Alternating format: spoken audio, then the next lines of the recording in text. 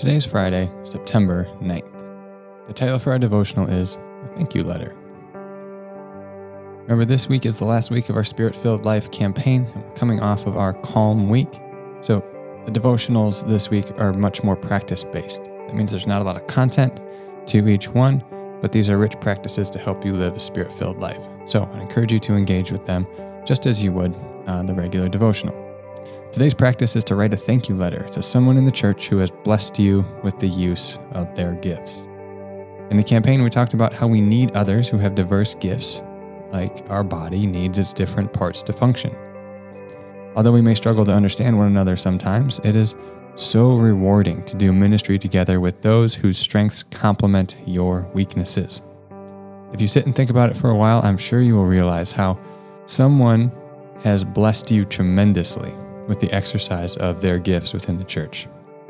Here's some examples to get you thinking. Remember, you're not limited to these, but just some examples to get you thinking.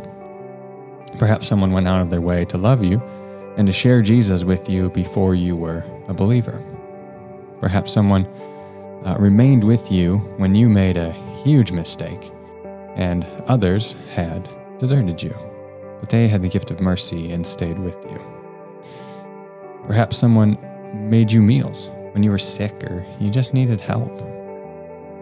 Perhaps someone invested in your children every week for 9 months. Perhaps someone gave you a word of wisdom that helped guide you through an important decision in life.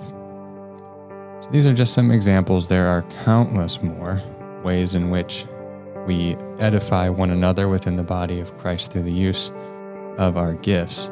But these are just some examples to get you thinking. So again, I encourage you to sit down to write a thank you letter, at least one, to somebody in the church who has really blessed you with the use of their gifts.